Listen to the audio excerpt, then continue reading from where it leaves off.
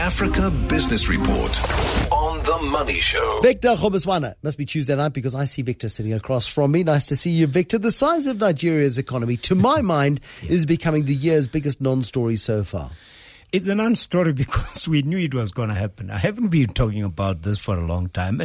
And yes, it's a non-story because, yes, you're Africa's largest economy. So what? What happens afterwards? Yeah. So I think we should get over it. I'm sure there are good things that come with being the biggest economy, but I think they still have a lot of ground to cover. But I'm glad that there's a sign that there are other African economies that are growing. And I think Nigeria is big enough to matter, so it can't just be languishing down there as just another. It should be where it belongs. 160 million people is not something you...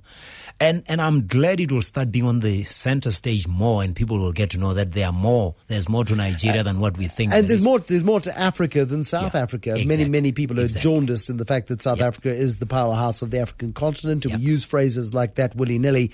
And we do need to understand that big, booming African economies are good for all of us. Yeah, exactly. After Africa's richest man is Nigerian, so what's the problem with it being the biggest? Aliko Dangote is his name. 5 card cloners being found guilty in, of all places, Namibia. In Namibia. And the funny thing is their nationalities, Bruce. 5 of them were Sri Lankans. I think Singaporean, there was a national there was a British citizen, and there were Namibians there.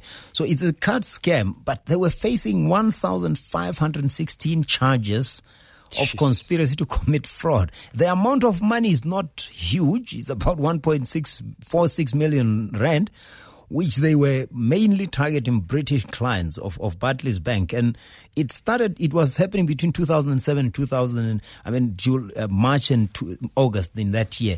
The exciting thing is about knowing that there is always recourse to the law. I think that's why I brought this story to the fore, that it's important to know that you can commit fraud in African countries, and that's what we are saying. Technology is improving, but with that technology, the cyber risk is on the rise. We spoke about it last week.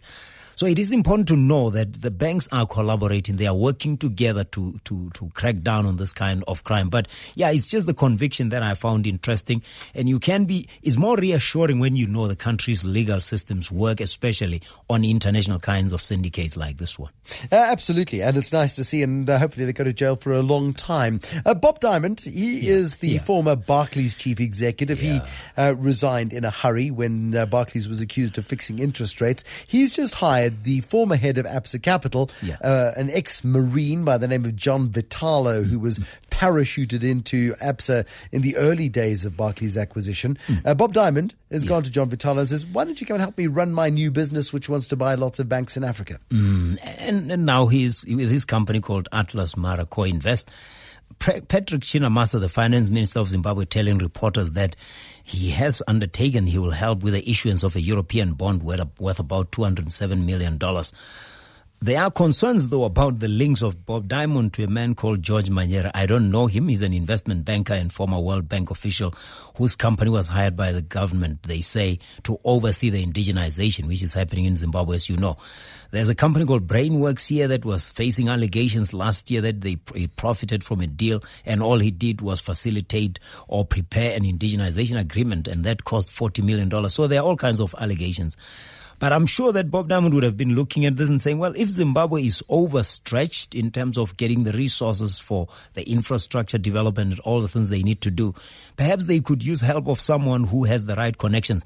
So says Tony Hawkins. He's an economist. I think I've met him once. We've had him on the radio. Yeah, exactly. And he says, well, he has the necessary connections. The only concerns would be the connections but in the end, I think businessmen who make it or businesswomen who make it are going to have some controversy or another with who they are associated with. As long as everything is above board, I'm sure that there will be good business for whoever invests in Zimbabwe. It's still a viable economy. You let people off lightly sometimes, Victor. I tell you what, give me a sense of what Zisa Holdings does. We could equate it to the ESCOM here. I mean, it's about generation. It's now going to spend $100 million to install 300,000 smart units. These are meters that are now able to give feedback on a regular basis. You don't have to wait for, if you like, month end to check how much consumption has been going on. Because they spent $7 million or so to install prepaid meters that are now being said to be, well, they're not working quite as well, 400,000, because people are tampering with them and so on. So it's just one of those things. Less than 2 years ago, these smart meters were installed. Now ZESA is going to install smart meters, 300,000 smart units. It means an investment in less than 2 years didn't deliver, because they say they are losing more than $10 million a year in revenue, which is not something you could, if you're going to spend 100 million, it's just 10 times that to be able to curb that kind of leakage. Maybe they should make that kind of investment. Absolutely right. You look at the Americans who are suspending, how do we put this politely? They're suspending political principle because there's stuff called gum Arabic, which comes from Sudan. Gum Arabic, I had to look it up. It comes everything from... What's it? It's okay. Are you from a free state? Yeah, I get some into. What we're saying is, I don't understand the stuff. I don't know the stuff. I had to check it out. Gum Arabic comes in soft drinks. It comes in ink as a food stabilizer. But the Americans need food stabilizer, so they accuse the Sudanese of terrorism, but they're importing gum Arabic anyway because their demand is going up. And this is interesting, because I remember when I was in Khartoum, there were Americans who were supposed to be traveling with us who couldn't get their visas approved. Their companies in the U.S. couldn't approve their budget or expenditure because they thought that country is blacklisted. This is very interesting, and that's where maybe the hypocrisy of international trade comes in, Bruce. That because of the demand in the States that can be met, the demand is expected to double. It's currently 63,000 tons a year.